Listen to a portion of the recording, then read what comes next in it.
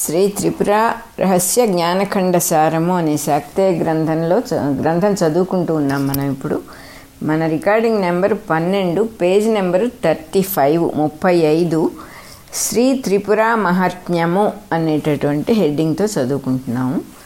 దత్తాత్రేయుడు పరశురామునకు త్రిపురాదేవి యొక్క మహాత్మ్యమును ఇట్లు వర్ణించి చెప్పెను. త్రిపురాదేవి యొక్క ఆజ్ఞను అనుసరించి బ్రహ్మ పృథివీయందు క్షణములో మనుష్య, యక్ష, గంధర్వాది జాతులతో సర్వమును సృష్టించెను. పిమ్మట ఆ మహాదేవి యొక్క ఆజ్ఞ వలన విష్ణువు సృష్టిని పాలించుచుండగా కల్పాంతమునందు ఈశ్వరుడు లయమొనర్చుచుండెను. పనిచేయుచుండగా వారికి శ్రమ కలుగజొచ్చెను. వారి స్థితిని గమనించి ఆ దేవి 12 భుజములతో 10 శీర్షములతో ఆ మువ్వురి రూపములు గల ఆకృతితో వారికి సాక్షాత్కరించెను. వారు ఆమెను స్తుతించి తమ శ్రమను గూర్చి చెప్పుకొనిరి. అప్పుడు ఆమె తన యందున్న బ్రహ్మ యొక్క అంశము నుండి సరస్వతిని, విష్ణువు యొక్క అంశము నుండి లక్ష్మిని, ఈశ్వరుని అంశము నుండి గౌరిని సృష్టించి వారి కొసంగెను. వారు తమ శక్తిమూర్తులైన ఆ సత్యలను తీసుకొని పోయి శుభముహూర్తమునందు పెండ్లాడిరి. ఇట్లు వారు త్రిపురాదేవి యొక్క తేజస్సునందలి కళలను పొందుట వలన శ్రమలేక తమ కృత్యముల యందు ఉత్సాహముతో వర్తింపజొచ్చిరి. ఇది త్రిరూపాఖ్యానము. భార్గవ, ఇక లక్ష్మీ మహాత్మ్యమును వినుము. మొదట మనుష్యులు స్వార్థరహితులై స్వర్గము మొదలగు వానిని కోరక యజ్ఞయాగాదులను చేయకుండిరి. మనుష్యులు తమ్ము సేవించుట లేదని దేవతలకు చింత కలిగెను. అప్పుడు ఇంద్రాదులు బృహస్పతితో సమాలోచనము గావించి బ్రహ్మదేవుని చూడబోయిరి. సత్యలోకమునందు వెలుపల శతయోజన విస్తీర్ణమైన మహాసభయందు కొలువు తీర్చి ఉన్న పరమేష్టిని దర్శించిరి. సత్యలోకమునకు లోపల ఇట్టి మహాసభయే మరి ఒకటి కలదు. దానియందు పరమేష్టి మరి ఒక రూపమున కొలువు తీర్చి ఉండును. దానియందు కామక్రోధాది రహితులైన వారికి తప్ప ఇతరులకు ప్రవేశము ఉండదు. అందువలన దేవేంద్రాదులు కూడా అచ్చటికి పోలేరు. అందువలన ఇంద్రాదులు వెలికొలువునందే బ్రహ్మదేవుని సందర్శించి తమ చింతను ఆయనకు ఎరిగించిరి. అది విని ఆయన, మీరు లక్ష్మిని ప్రార్థింపుడు అని చెప్పి పంపెను. అప్పుడు వారు ఆమెను గూర్చి తపస్సు చేయగా ఆ దేవి ప్రత్యక్షమై కాముడు అను కుమారుని సంకల్పమాత్రముననే సృష్టించి ఇచ్చి, వీడు మీ కార్యమును తీర్చగలడు అని పలికి అంతర్ధానము నొందెను. ఇంద్రాదులు తన్ను ప్రార్థించుచుండగా కాముడు అతి గర్వితుడై, మీకింక చింత వలదు, నేను ఈ మనుష్యులను మీకు సేవకులుగా గావింతును అని ప్రతిజ్ఞ చేసి భూలోకమునకు వచ్చి, మనుష్యులారా, మీరందరూ దేవతలను పూజింపుడు అని ప్రబోధింపజొచ్చెను. అయ్యా, స్వర్గమునందు దేవతలు ఎట్లున్నారో ఈ లోకమున మేమును అట్లే ఉన్నాము. మేము వారిని ఏల పూజింపవలే అని వారు కాముని తిరస్కరించిరి. కాముడు ఉగ్రుడై వారిని సంహరింప పూనుకొనెను. అప్పుడు వీరవ్రతుడు అనువాడు భూమిని పరిపాలించుచుండెను. ఆయన బ్రహ్మావర్తమునందుండెను. రాష్ట్రపాలకులకును కామునకును సంకల సమరము జరుగజొచ్చెను. చారులు పోయి ఈ వృత్తాంతము రాజునకు చెప్పిరి. ఆయన వర్ధనుడు అను మంత్రితో ఆలోచించి కాముని జయించుటకై 8 దినములు శంకరుని గూర్చి ఘోరముగా తపస్సు చేసెను. శంకరుడు ప్రత్యక్షమై నీకు విజయము లభించునని వరమొసంగెను. ఈ లోపల కాముడు రాష్ట్రపాలకులను జయించుచు బ్రహ్మావర్తమునకు చేరెను. అప్పుడు ఇంద్రాదులు దేవసైన్యములతో కామునకు సాయముగా వచ్చిరి. సుధృతి, రణధీరుడు మొదలుగా వీరవ్రతుని యొక్క సేనాపతులు ఘోర యుద్ధమొనర్చి ఇంద్రాదులను బంధించిరి. అప్పుడు కాముడు విజృంభించి రాజసైన్యములను ధ్వంసమొందింపజొచ్చెను. అప్పుడు రణధీరుడు కాముని మార్కొని గదాప్రహారమున మూర్ఛ నొందించెను. కాముడు మూర్ఛ నుండి తేరుకున్నప్పటికీ వీరవ్రతుడు యుద్ధరంగమున ప్రవేశించెను. కామునకు వీరవ్రతునకు 3 అహోరాత్రములు ఘోర యుద్ధము జరిగెను. 4వ దినమున వీరవ్రతుడు శంకరుని స్మరించి ఆయన ప్రసాదించిన శూలాత్మకమైన అస్త్రమును ప్రయోగించెను. కాముడు విగతప్రాణుడై పడిపోయెను. లక్ష్మీదేవి యొక్క దూతలు వచ్చి అతని శరీరమును ఆమె యొద్దకు కొనిపోయిరి. వీరవ్రతుడు విజయోత్సవములను జరుపుచుండగా అతని గురువు విద్యాపతి దేవతలను బంధించుట యుక్తము కాదని చెప్పెను. వెంటనే సుధృతి అను మంత్రి దేవతలను బంధముక్తులను గావించి తీసుకొని వచ్చెను. వీరవ్రతుడు వారినందరినూ పూజించి క్షమింపుడని ప్రార్థించెను. లక్ష్మీదేవి త్రిపురాదేవి యొక్క ప్రసాదమున అమృతమును పొంది కాముని బతికించెను.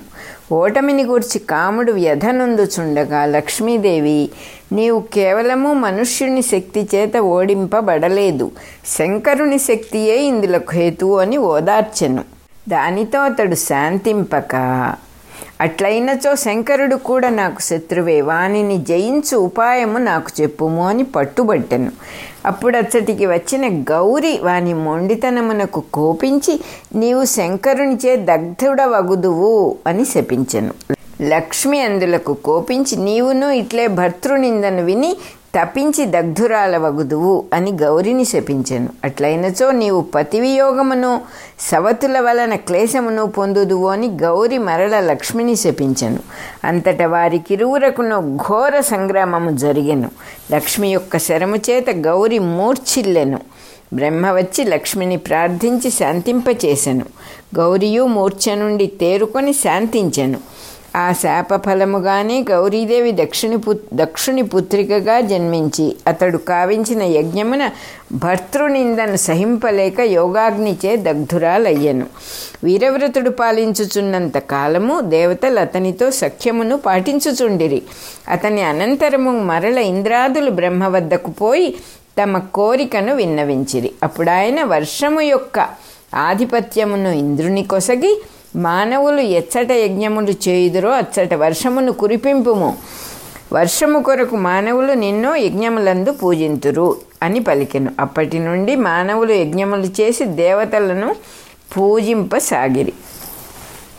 కాముడు తల్లి యొక్క ఉపదేశముననుసరించి త్రిపురాదేవిని ఉపాసించి అమోఘములైన ధనుర్బాణములను పొంది శంకరుని జయించుటకై తగిన సమయము కొరకు వేచి ఉండెను.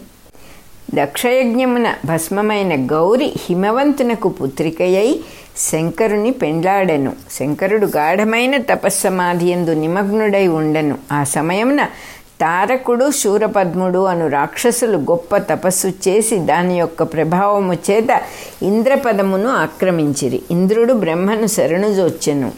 ఆయన శంకరుని కుమారుని వలన రాక్షసులు హతులగుదురు అని చెప్పెను. అప్పుడు శంకరుని తపస్సు నుండి మరలించుటకై ఇంద్రుడు కాముని అభ్యర్థించెను. కాముడు పూర్వవైరమును స్మరించి శంకరుని సమీపించి ఆయనపై పుష్పబాణములను ప్రయోగించెను. దాని వలన కలిగిన చిత్తక్షోభము వలన ఈశ్వరుని కంటి నుండి అగ్ని వెలువడి కాముని దహించెను. పిమ్మట దేవతల ప్రార్థనమున ఈశ్వరుడు పుత్రుని పొందుటకు అంగీకరించినాడు. అప్పుడు సనత్కుమారుడు ఆయనకు పుత్రుడై కుమారస్వామిగా అవతరించెను. ఆ మహర్షి ఏల ఇట్లు జన్మించెను అని పరశురాముడు ప్రశ్నింపగా దత్తాత్రేయుడిట్లు చెప్పెను. వృషభ పర్వతమునందు తపస్సు చేయుచున్న సనత్కుమారుడు అచ్చటికి వచ్చిన బ్రహ్మదేవునితో ఇట్లనెను. తండ్రి, నాకొక స్వప్నము వచ్చినది. అందు నేను దానవులను సంహరించినట్లుగా చూచితిని. దీనికి కారణమేమి? బ్రహ్మ ఇట్లు చెప్పెను. వత్స, నీవు పూర్వజన్మమున బ్రాహ్మణుడవు. అప్పుడు దేవదానవుల యుద్ధమున గూర్చి వినుచు స్వయముగా నీవే దానవులను సంహరింపవలైనని భావించుచు అగ్నిని ఆరాధించుచు దేహమును త్యజించితివి. ఆ ఉపాసన యొక్క పుణ్యం వలన ఇప్పుడు నాకు పుత్రుడవైతివి. ఆ భావన యొక్క బలమున ఇప్పుడు నీకు స్వప్నము వచ్చినది. నీవు స్వేచ్ఛగా మరి ఒక జన్మమును పొంది ఆ భావన యొక్క సిద్ధి నొందగలవు. ఇట్లు చెప్పి ఆయన వెడలిపోయాను. తర్వాత ఒకప్పుడు పార్వతీ పరమేశ్వరులు సనత్కుమారుని యుద్ధకు వచ్చిరి. ఆ మహర్షి సమాధి యందు ఆనందమగ్నుడై ఉండి వారిని గమనింపలేదు. పరమేశ్వరుడు ఆ మునిని ఆక్షేపించెను. ఆయన సమాధిని వీడి ఆక్షేపములను వినియు శాంతముతో ఇట్లనెను. మీరు నా యందు ఇష్టము వచ్చినట్లుగా శాపములను కురిపించినను మంచిదే, వరములను కురిపించినను మంచిదే అని చెప్పెను. ఆయన యొక్క స్థైర్యమునకు మెచ్చి ఈశ్వరుడు వరము కోరుకొమ్మని చెప్పెను. మీరే నా వలన వరమును కోరుకొనుడు అని మహర్షి అనెను. అట్లయినచో నీవు నాకు పుత్రుడవుగా జన్మింపుము అని ఈశ్వరుడు కోరెను. అయ్యా, నీవు మాత్రమే కోరితివి, పార్వతి కోరలేదు, కావున నీకు మాత్రమే పుత్రుడనయ్యేదను అని మహర్షి అనెను. అప్పుడు పార్వతి, అయ్యా, నాకును పుత్రుడవు కమ్ము అని ప్రార్థించెను. అమ్మా, గర్భము నుండి జన్మించుట నాకు ఇష్టము లేదు. పూర్వము వృతాసురునకు వెరచి ఈయన అదృశ్యుడైనప్పుడు నీవు భర్తృవియోగము దుఃఖము వలన గంగాతీరమునందు శరీరమును త్యజించితివి. ఆ దేహ అవయవముల నుండి అక్కడ రెల్లు పొదలు అనగా శరవణము ప్రబలను. కావున నేను అచ్చట జన్మించి నీ దేహము నుండి పుట్టినట్లుగానే నీకు కుమారుడనయ్యేదను అని మహర్షి ఆమెను ఓదార్చెను. అట్లే ఆయన తర్వాత ఈశ్వరుని వీర్యము వలన శరవణమునందు కుమారస్వామిగా జన్మించి తారకాసురుడు మొదలగు రాక్షసులను సంహరించెను. మన 12వ నెంబర్ అయిపోయింది. ఈ 39వ పేజీ ఫస్ట్ పారాగ్రాఫ్ అయిపోయింది.